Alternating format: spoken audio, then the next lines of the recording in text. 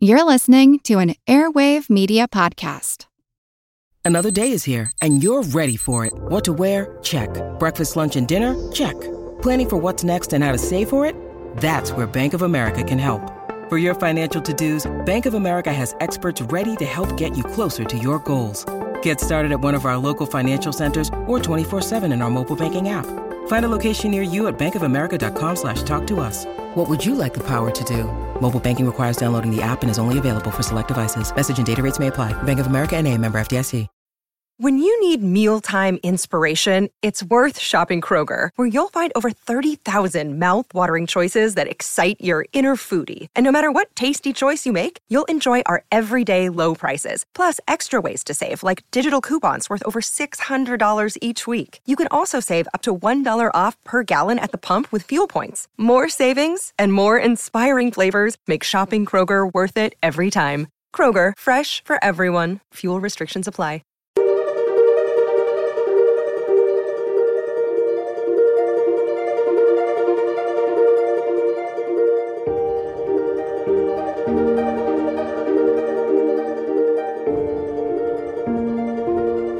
Welcome to the All Creatures Podcast. This is Chris, and today I'm joined with Mike Balzer, the Executive Director of Shoal. Hey, Mike, how you doing? Good. How about you? Doing awesome. I am down in New Zealand, and Mike is on the other side of the planet. Again, technology amazes me. In London, the UK, right? Exactly. Well, I'm not in London. I'm actually out in the countryside in the West Country of UK. Okay, awesome. Yeah. Well, beautiful country. My partner's still there. Hopefully, I get her down here to New Zealand soon. But just love the UK. Mike, real quick, can you just kind of talk about Shoal and what you and they do before we really jump into it? Sure. Well, Shoal was set up just over a year ago, and it's essentially a response to the freshwater species crisis.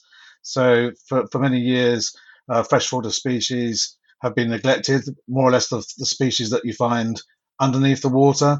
The ones above, the ones that like the birds and things like that, have had quite a lot of conservation work. But once you go underneath the surface, there's a huge number of threatened species.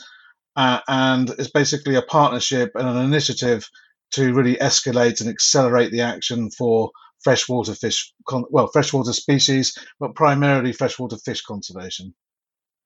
It Absolutely. We were so excited when we were able to set this interview up because we're going to get into it, but this latest report that just came out, it's an ecosystem that obviously your organization promotes, but it's one that we've looked at it before and talked about it, but have not focused on it as much as, say, the ocean. So this is a fascinating topic, and really excited to have you. Great. But but one of the first things I always like to ask is, we have a lot of young listeners that want to get involved in conservation. They're in college or they want to go to college. So I always like to ask my guests, can you just tell our listeners your background, what education you got, and then how you got involved in animal conservation?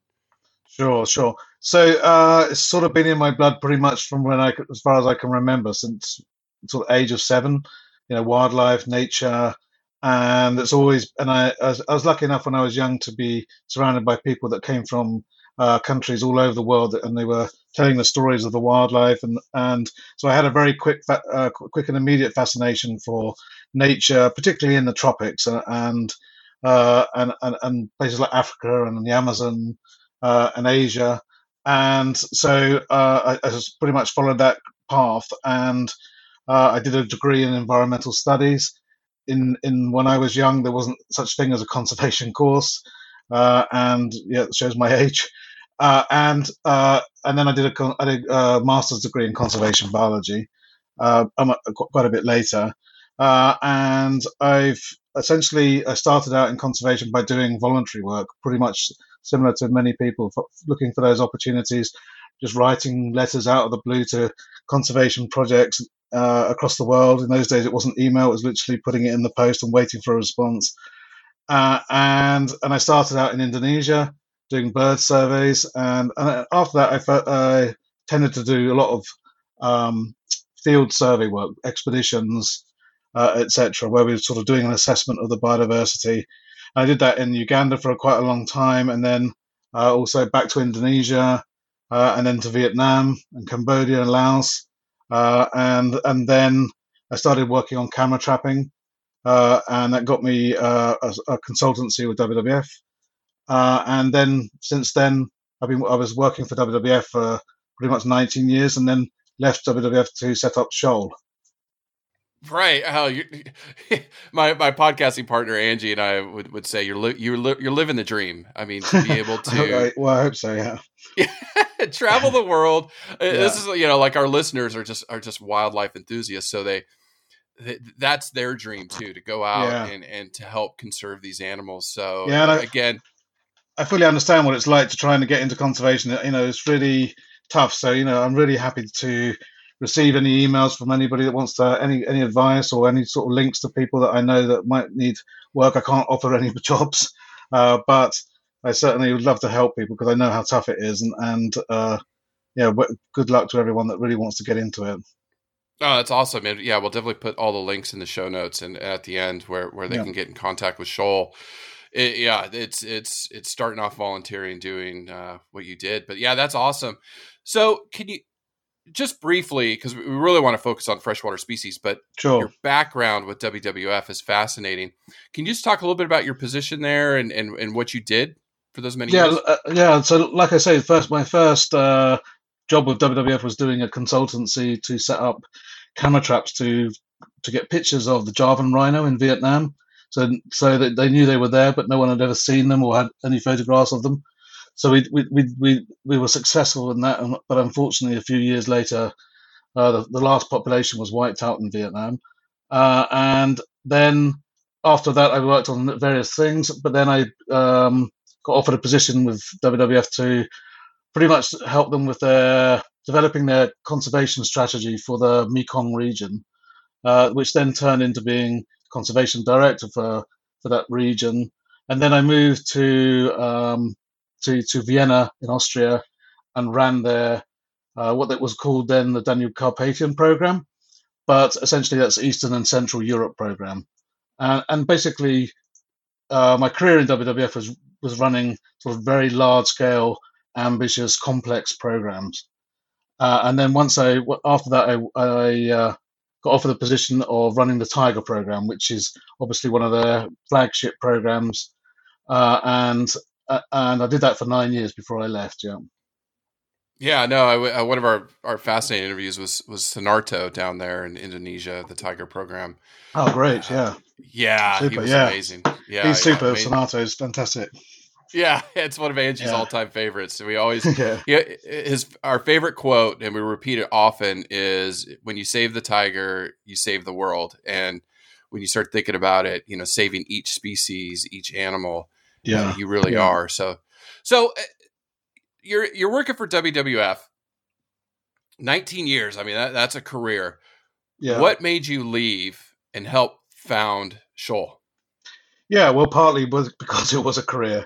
But pretty much when I first started with WWF, the idea of Shoal sort of became because when like I mentioned, my first job was doing biodiversity assessment. We were basically compiling all the biodiversity information for the lower Mekong region, and we were trying to identify the areas that were really critical for conservation intervention.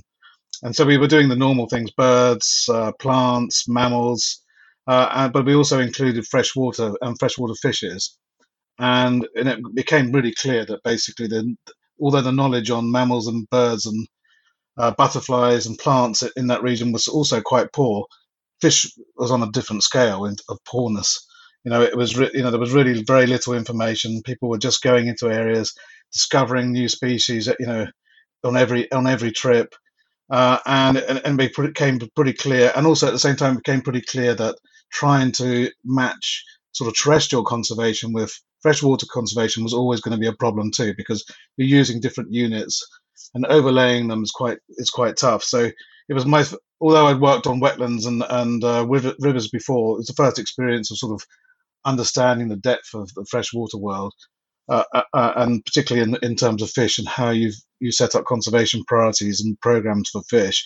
So that was the beginning of it, and then it became pretty clear even further on, and it just continued to dawned on me that this is an area that really needs some work. And it was through the Tiger program where we realized that basically you can really get support and interest from a wide group of people that, for instance, for tigers, with people that have cats at home, for instance, have a relationship with tigers in the wild. And we realized that, there was this enormous potential within freshwater, that, you've got the anglers and the aquarists and fisheries and all these people that were interested in freshwater fish, but have never been engaged in conservation properly. And the two worlds were sort of apart. So the idea was basically, okay, it's time for me. In fact, basically, someone just said to me, "Shut up about it, Mike, and get on with it." And so I decided, let's see if we can make this happen. And we held a meeting with different organisations, WWF, Global Wildlife Conservation, Synchronicity Earth, many other organisations, and people from the aquarium world. And we sat down and said, okay, how do we make this happen? And that was where we started brainstorming Shoal. It wasn't called Shoal, obviously, then. We started brainstorming it there.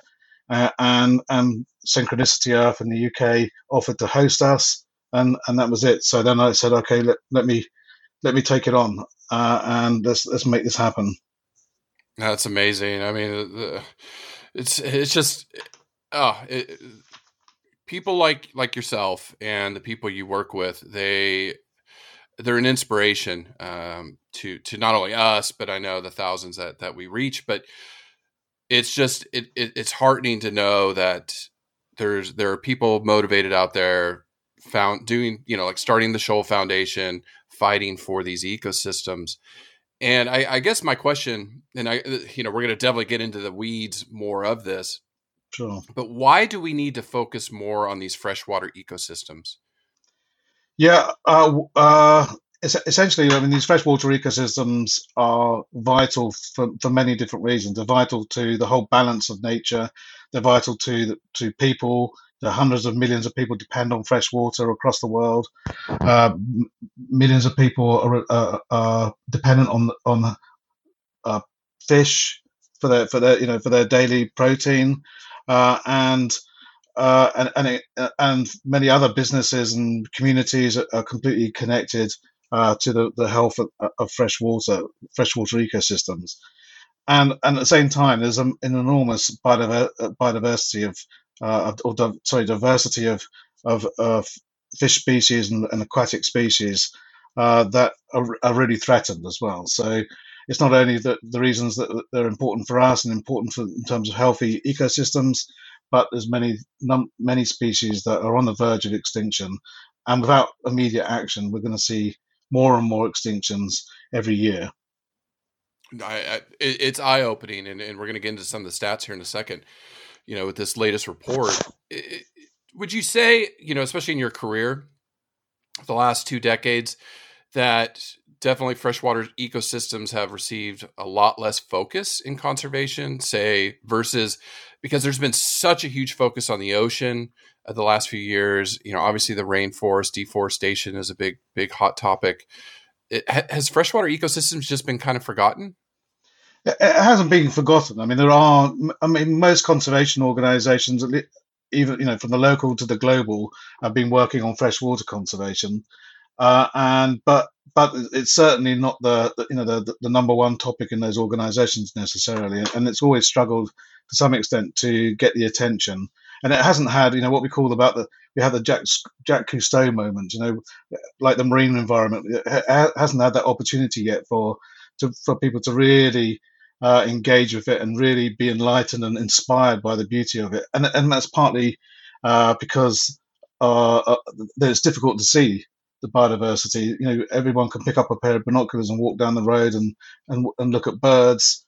And we're really familiar with sort of mammals, and thanks to the wonderful documentaries we're seeing the marine environment, but there really hasn't had that opportunity. There hasn't been that opportunity so much for fresh water, and therefore, it's I mean, there'll be other areas in conservation where people will be crying out, "Oh, well, nobody's talking about us too."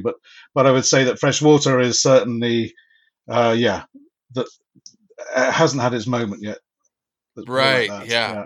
No, it's just, a few weeks ago, we really started to dig into it, and definitely we're going to focus more on freshwater species and that ecosystem because, it hasn't been in the press. You Google some stuff until lately, like this past couple of weeks, which is great that it's been highlighted by major news organizations around the world. Absolutely, yeah. But I'm sitting there thinking, I remember, because we talk a lot about plastics in the oceans. And I remember watching this video. It was from Central America during a big rainstorm. And it was a river of trash just flowing so fast. And I was thinking, oh, wow, the poor ocean where all that trash goes out into. Yeah. But not without even thinking that, what about all the species that live in that river? Yeah. So, Exactly. Yeah. So I'm just so excited. I'm just so excited to finally focus on this. So I guess my question is, why do we need to focus on it now, especially with this report that just came out? Why is this critical today in 2021? Oh, well, it was critical decades ago. It's just that, there's so many different priorities and there's so many different areas that we need to focus on in conservation. But it's important now because more and more the situation is that fresh water is absolutely critical to the survival of people on the earth, and the more we're degrading it, and the more we clear out wetlands and pollute the rivers and ruin this sort of the supply of. There's the amazing thing about fresh water and saying that we haven't had that connection. Actually, it's the one habitat that almost everybody in the world is connected to in some ways. Everybody has a river nearby, or a stream nearby, or a lake nearby. They've got fresh water coming into their homes, whereas it's not so much the same case for terrestrial. There's no terrestrial habitat that we all share across the world. There's no marine habitat, for instance. So it's absolutely essential to humans, and at the same time, the freshwater species are really facing a massive crisis, and 1/3 of all freshwater fishes are on the verge of extinction. And threatened. So we're seeing extinctions going on every year from the freshwater world at a rate that we're not seeing for the other biomes. Mm-hmm. No, yeah, right. And I guess my next question was, like, how many total freshwater fish species are there, and how many have gone extinct? That was eye-opening reading that in that report. Yeah, absolutely. So the tally of global freshwater fish species at the moment is just over 18,000 species globally. But we're discovering species every year. Just in South America last year alone, just over 100 new species were discovered. And so this number is definitely an underestimate. But at the moment, that's what we know, but roughly around 18,000. And something like 80 fish have gone extinct recently. There's probably much more than that we are aware of. And only this year there were 16 species of fish that have been officially declared extinct. And so, and to be declared extinct is really, you have to get to the point where you're saying there's absolutely no chance ever that we're ever going to find this fish again. And there's hundreds of fish species that we haven't seen for decades. And whether they're extinct or not, we don't know. So to have 16 in 1 year is pretty disheartening, and and it represents the crisis that we're facing. Yeah, it's devastating. That's absolutely devastating. It's, I go back to the natural extinction rates. 1 to 2 species globally go extinct across, I think, all taxa. Right? Looking at extinction rates, and here we just have freshwater fish. 16 in 1 year is insane. Oh my goodness. What's the current IUCN data? And I preface that with, we do bring up IUCN. We love the work that they do. Again, underfunded, very difficult to do this work. So the data is probably dated, but what do we know of, like, how many critically endangered or endangered fish there are out there? Well, there's roughly about 6,000 on the IUCN list. So they've only categorized and assessed 10,000 of the species. So there's still, well, a little bit more than that. But we're nowhere near the 18,000. And of the ones that they've done so far, 6,000 are recognized to be threatened. So that's a third of the known fish species, and 60% of those species that have been assessed.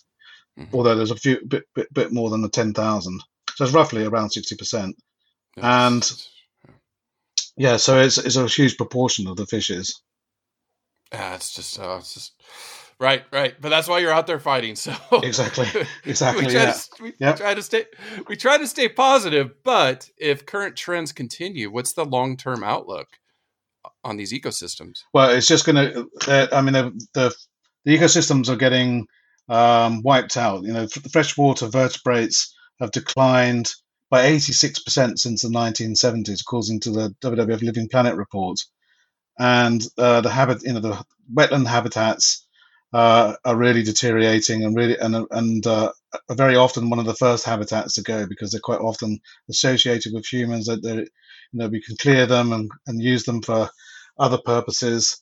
And the more we do that, the more that we disrupt those freshwater systems and pollute the water that is vital for those healthy systems, and the food that we get from the rivers and the water that we drink in our taps. The more that the system's going to be breaking down, and so that's why it's really important for organizations to focus on freshwater conservation. And then, from my point of view, the freshwater species conservation. Mm-hmm. Is there any specific fish species that you're currently working with Shoal that you just can highlight and talk about the plight of them, like what they're facing and Sure. I guess what their outlook is for them? Yeah, let me think of an example. Yeah, well, a good one, a relatively easy one, not a species but a genus, is the Paraphorminus. So in English they're called licorice gouramis.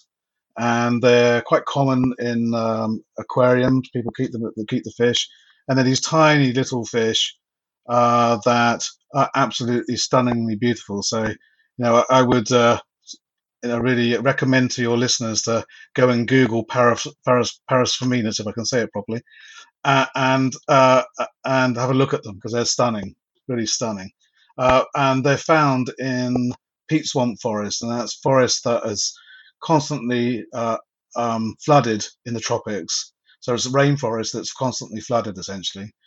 And this peat layer has a special community of fishes, a whole bunch of fishes that live in these peat swamps. But Paraphorminus really, really represents it well, because they're stunningly beautiful. They're very, very tiny. They live sometimes, you can lift a leaf up and they're just underneath there. And until recently, we only knew about one or two species existing, but fortunately, because of actually the interest by the hobbyists, the aquarium hobbyists, they've been looking into these fishes, and more we're discovering more and more of these species exist. But every time we discover a new one, we realize it's actually completely on the verge of extinction, because they live in these peat swamp forests. And as probably your listeners are pretty well aware of, that it's the peat swamps that are burning in Malaysia and Indonesia, and the forest fires that you hear from that area of Indonesia and Malaysia, it's quite often the peat swamp forest is being set alight to be cleared for things like oil palm, for instance, or other crops. So they're facing this huge dilemma of living in this habitat that's highly threatened, and the fishes are tiny, beautiful, and now becoming really quite rare. So they're one of our high priorities, because there's so many of them are critically endangered, and so many of them are now found in just tiny patches of forest. A whole species is just confined to a small patch of forest behind a shopping mall in a sea of oil palm. Yeah, I know. Yeah. It's just palm oil. Yeah. It's just one of the things everybody's got to do their part across the globe. If we're going to reverse these trends, especially with that. My next question was, not just talking about the fishes, but Are there, or do you have any examples of other species that, or taxa that are impacted by these failing freshwater ecosystems? Yeah, one of the major driver threats to freshwater fishes are invasive fishes, or invasive species. So quite often fish have been, for some reason or another, have been put into the ecosystem, and quite often basically because they're good for a good sized fish for eating, and there's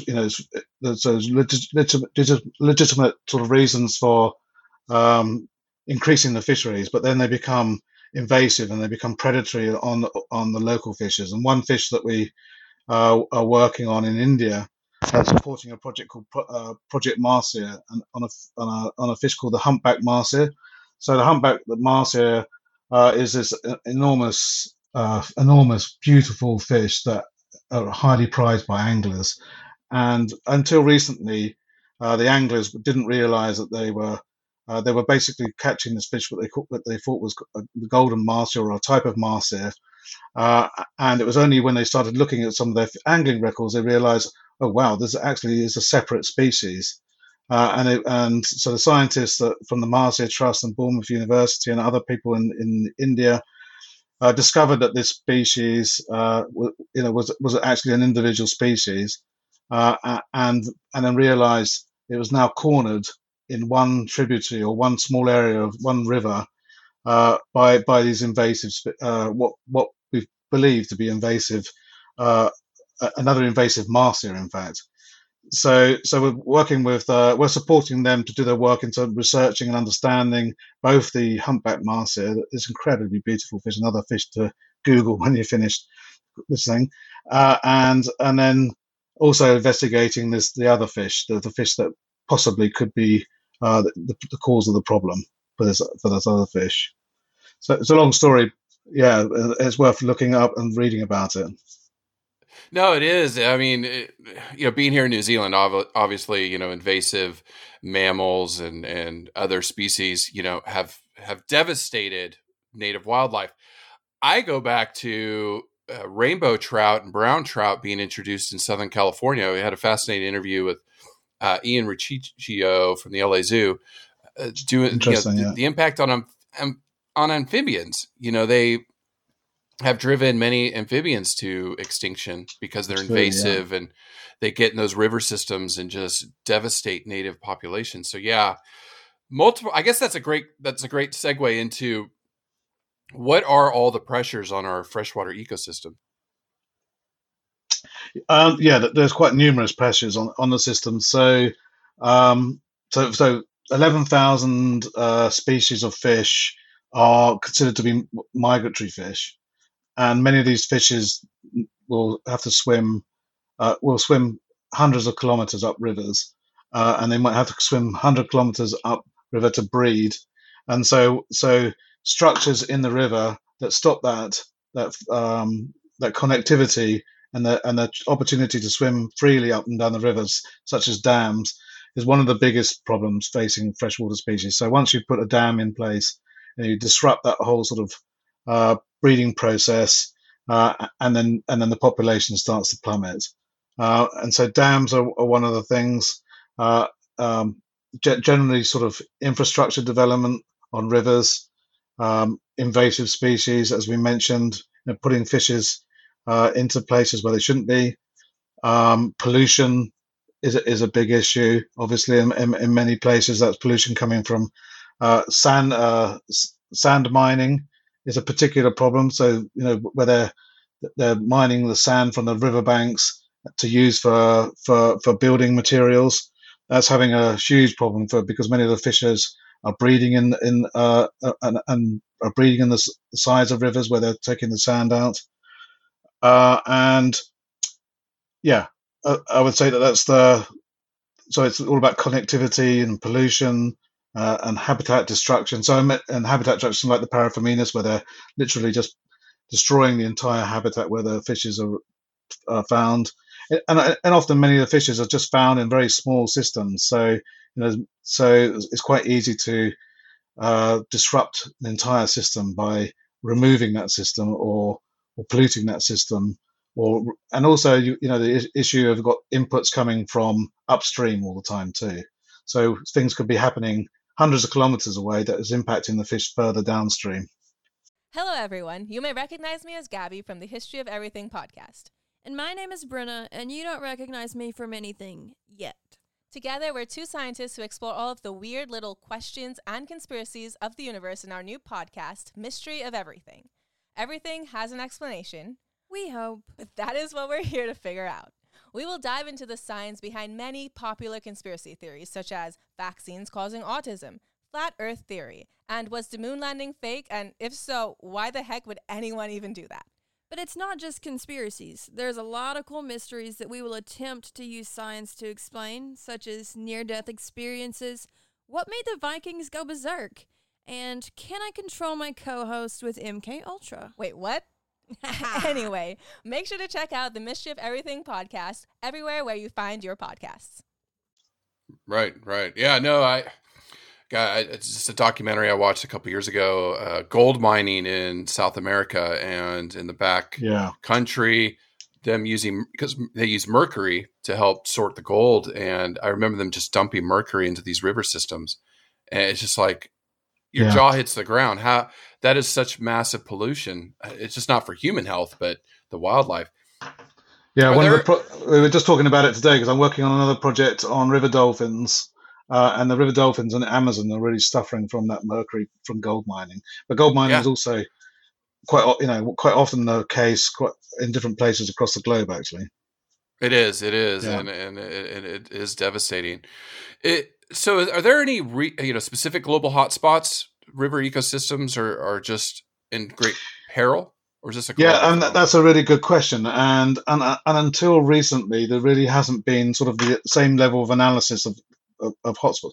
For instance, that's what I was talking about earlier when I was talking about the Mekong. That's what we were trying to identify, sort of hotspots within the Mekong, and then there's this key biodiversity areas. I don't know if you talked about that before on your show, but key biodiversity areas are those areas where they've defined under different criteria that it's an area really key for biodiversity, and they're just doing that process has been going on for a while, but the freshwater systems are also being done, and so they're beginning that process of really identifying where those key biodiversity areas are. And one of the things that we're doing with Shoal is to support that work, but also trying to find those areas that are really critical for fish conservation. And the recent analysis we did was where are the highest concentrations of critically endangered species, for instance. So and places like the Rift Valley lakes in Africa come out extraordinarily high. There's already extraordinarily high diversity. So if you're looking at hotspots in terms of where there's a lot of species, Rift Valley lakes is one of those. Obviously, the Amazon and the Mekong systems are hugely diverse. And another area that's come up in our analysis is Mexico, hugely diverse in fish, but at the same time, a whole set of species are really highly threatened. So that's one of our priority focus areas as well.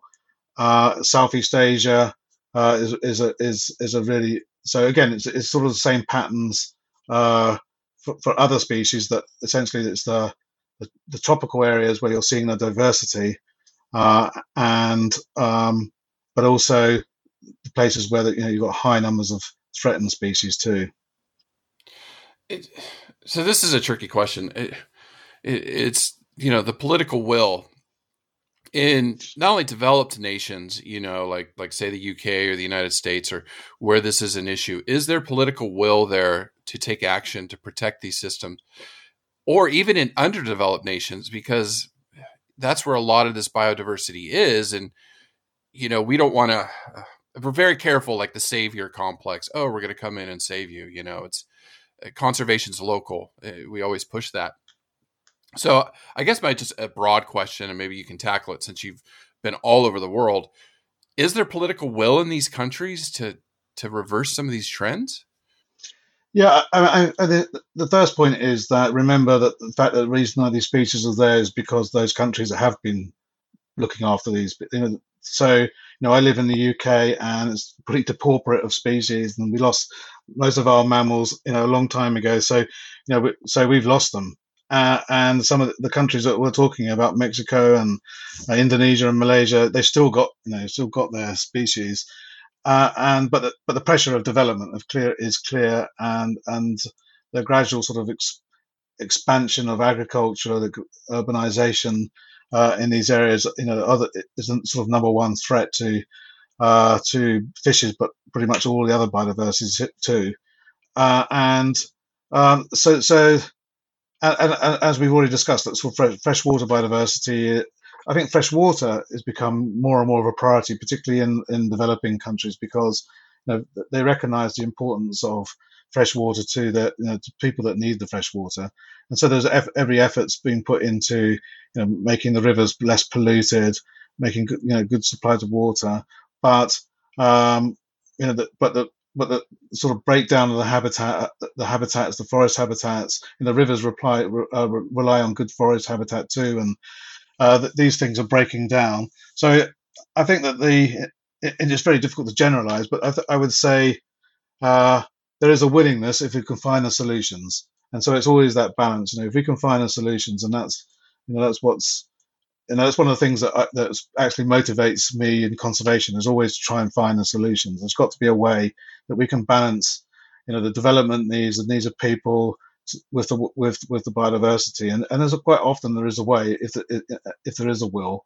and there is a will usually if you can come up with those solutions. But it's not always easy, is there? Because there's plenty of different interests, and we're talking, like I say, we're talking about dolphins today, and everybody cares about dolphins, river dolphins, but where the river dolphins are swimming around, there's pressure from many different sort of sources. People are using those rivers for fisheries, they're using them for sand mining, they're using them for water irrigation, they're using them for river transport. There's also, and of course fisheries, and so that, just all those conflicting interests are quite difficult to balance, and usually quite often it's the species that lose the fight. So we need to find those solutions. Right, like you look at the Amazon and the massive deforestation that's going on. Many are predicting that it's almost at the tipping point where we may lose it completely in the next 10 years if we don't reverse some of this. So especially Brazil, is there the political will in Brazil to protect river ecosystems, or is it just? And I know that's dicey for conservation organizations. I don't want to get you in hot water, but it just seems like, my experience in the United States depends on the administration that's in charge at the time. So, with the last one out, this new one coming in is going to put more focus on conservation. So in 4 years or 8 years, if this administration's voted out, do we, it's back and forth. So I guess that's another interesting question, how you would navigate that as a conservation organization. But I guess if you just go back, sorry, just to get a question out of this, do you have to be very careful with working with these governments because, the winds do change quickly? Yeah, I mean, I can't talk about Brazil because it's one area that I really don't know. It sounds like a politician's answer, but I don't know about Brazil enough to talk about it. But, in the countries that I have worked in, it's really, it does depend somewhat on the administration and the attitude of the government at the time in terms, it does shift and change. But I think that the way to get around it has always been sort of being consistent in terms of the messaging and being aware always that there's going to be some level of compromise probably, and finding those solutions. They're always going to be open to solutions if you can find them.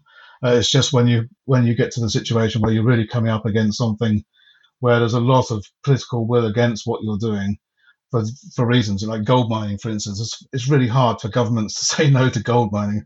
I don't know.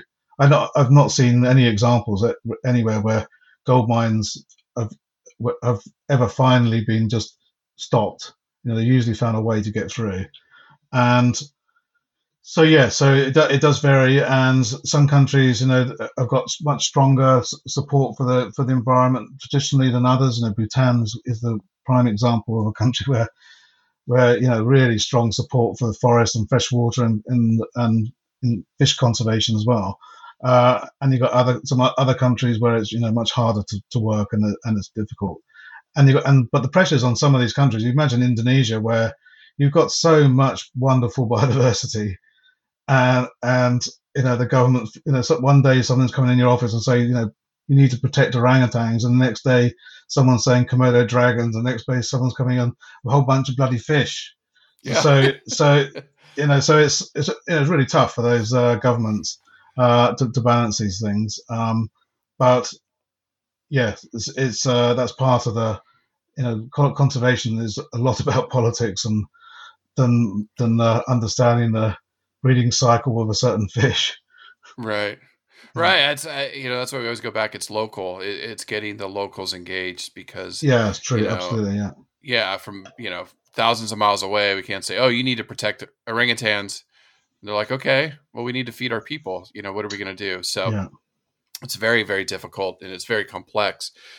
So I guess to turn this on its head, the gloom and doom, but what are the solutions being implemented? With this WWF report, they suggest some solutions. So what are some of the solutions that you're doing with Shoal and some ones that hopefully will be implemented in the future? Yeah, so the WWF report is a report by 16 different organizations.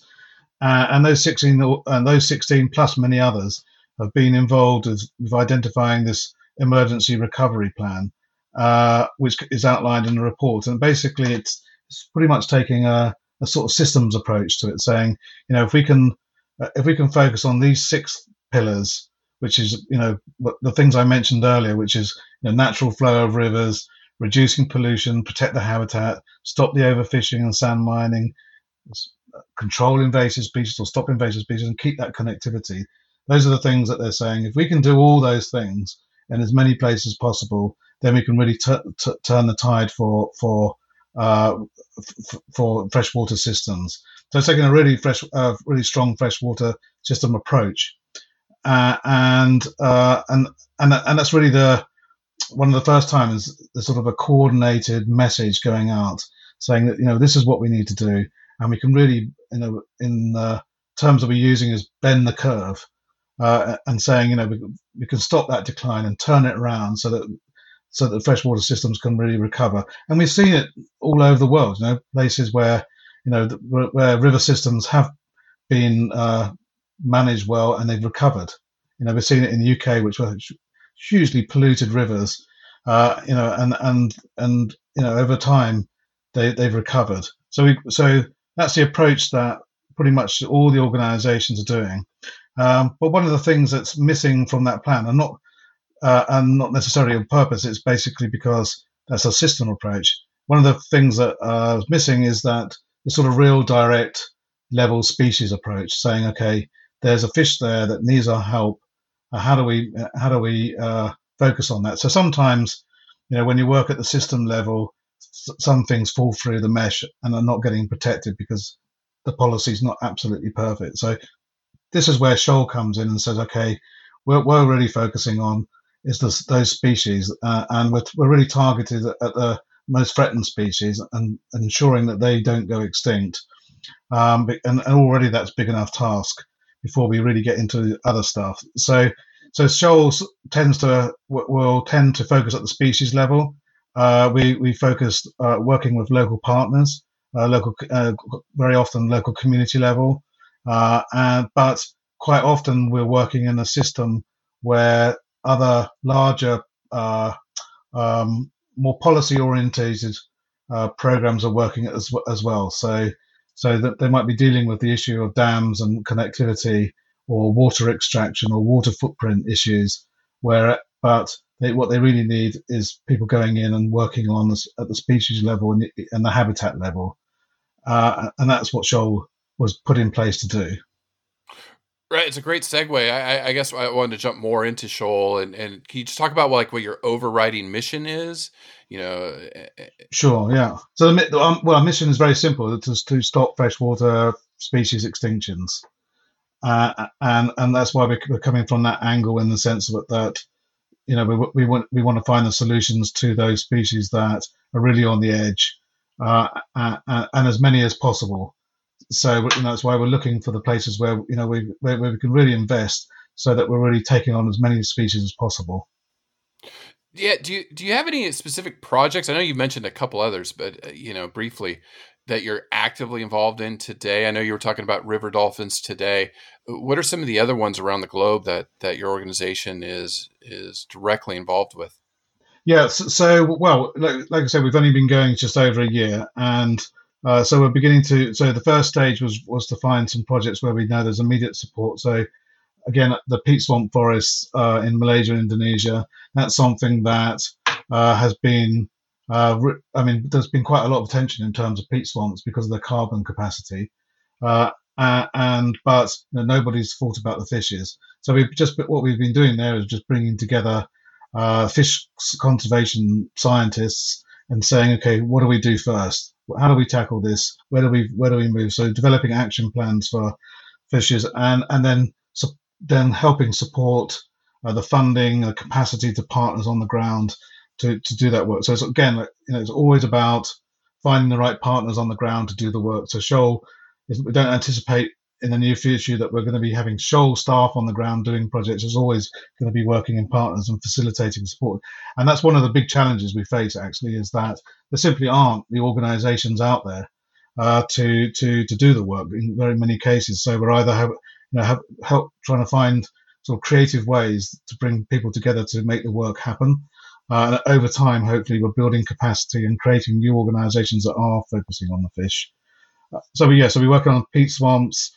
We're supporting that project I mentioned in India on the Project Marcia, and the intention there is to work on all Marcia. Marcia are found pretty much all across Asia. We're trying to help support projects in Madagascar. There's a Chester Zoo project there and the Bristol Zoo project there, working on threatened endemic fishes in Madagascar. At the moment, we're in conversations about a project in Tanzania, a really exciting project in Tanzania, but it's only sort of being developed at the moment. And also in the US and North America and South America, we deliberately have delayed that till recently, and it's only this year that we set up capacity in the US. So, and like I say, I mentioned that Mexico is somewhere where we're looking at a project now. So we're beginning to build up different field support projects, taking on a number of critically endangered species, as many species as possible. It's amazing work, and you said you've only been around over a year. Here's just kind of coming out of left field. How has COVID this past year affected your work? Like, wow, you're getting all that done during a global pandemic. So I guess my question is how challenging? Yeah. Yeah. So essentially, the field work. We have another project I forgot to mention, which is actually the most important. The project we work in Sulawesi in Indonesia on. There's a bunch of ancient lakes in Sulawesi, and there's really they're like the sort of Darwin's Galapagos to Wallace's working on evolution in Indonesia, and each of those lakes have these different species, and we're focusing there in terms of supporting at the moment one of the lakes, and essentially the work stopped. So actually I was out there in a meeting in February, and the work was closed down in February. So, but the team that was working there turned around and basically became the supporters for the villages in terms of the fight against COVID there. So they were providing hand sanitation and putting up barriers to clean cars, and people giving awareness leaflets to people as they go into the villages, these remote villages. So they stopped, but they basically turned around, and unfortunately began to work again in October. So that project started. The project in India too, that was basically stopped because of the lockdown in India. So all the field-based projects essentially stopped. And all the support from the zoos and aquaria basically stopped because they suffered so terribly because of the lack of people going to the zoos and aquaria. So that side of things stopped, but it's given us a chance to start, really thinking about the partnerships and building up the strategies. And like I say, one of the key parts of our work is building that partnership with the anglers and the aquarium hobbyists. So it's given us a chance to really talk to them too this year, and to find ways that we can really get them involved. So it's really critical to show that we expand the engagement of those people that already have a love and a concern for rivers and fishes and lakes. So and bringing them on board. So we're talking to different companies, for instance, about how they can help support. So if there's anybody listening who's an angler or a hobbyist, we really want to hear from you, and we hope that you can encourage your communities to support Shoal too. Yeah, absolutely. I mean, I grew up fishing in Northern California and Oregon with my dad, and wow, love the mountains and the rivers and just being out in nature. And I know in my experience in the UK last year, there's so many fishermen everywhere, every weekend. Yeah. They were out there in the morning, fishing, even during the pandemic, because you could get out absolutely, and get some exercise. Yeah. And those hobbies have done pretty well during COVID. So although when it was severe lockdown, they couldn't go out, but after that, they really there's been a sort of resurgence of angling in the UK, for instance, and also the aquarium hobbyists. Something you can do at home. So anything to stay sane, right? Exactly. Yeah, exactly. Well, just a few more questions. I know it's late there in the UK. This one I really like to ask my guests. And from your point of view, what's the greatest threat to biodiversity across the planet? A small question. I know. Well, it's quite clearly climate change. That's from every corner of the world. That's going to be affecting biodiversity. So I would say that the most immediate problem is climate change, and it's going to impact pretty much every ecosystem. So, I used to work on tigers, and one of the things that we always say about tigers is that they're not going to be necessarily directly impacted by climate change because they're fairly plastic. They can sort of live wherever there's food, but the habitats and their prey will definitely change and definitely suffer because of climate change. So it's going to have an impact pretty much everywhere, and there's projects going on to deal with the adaptation necessary, and also the fight against climate change itself.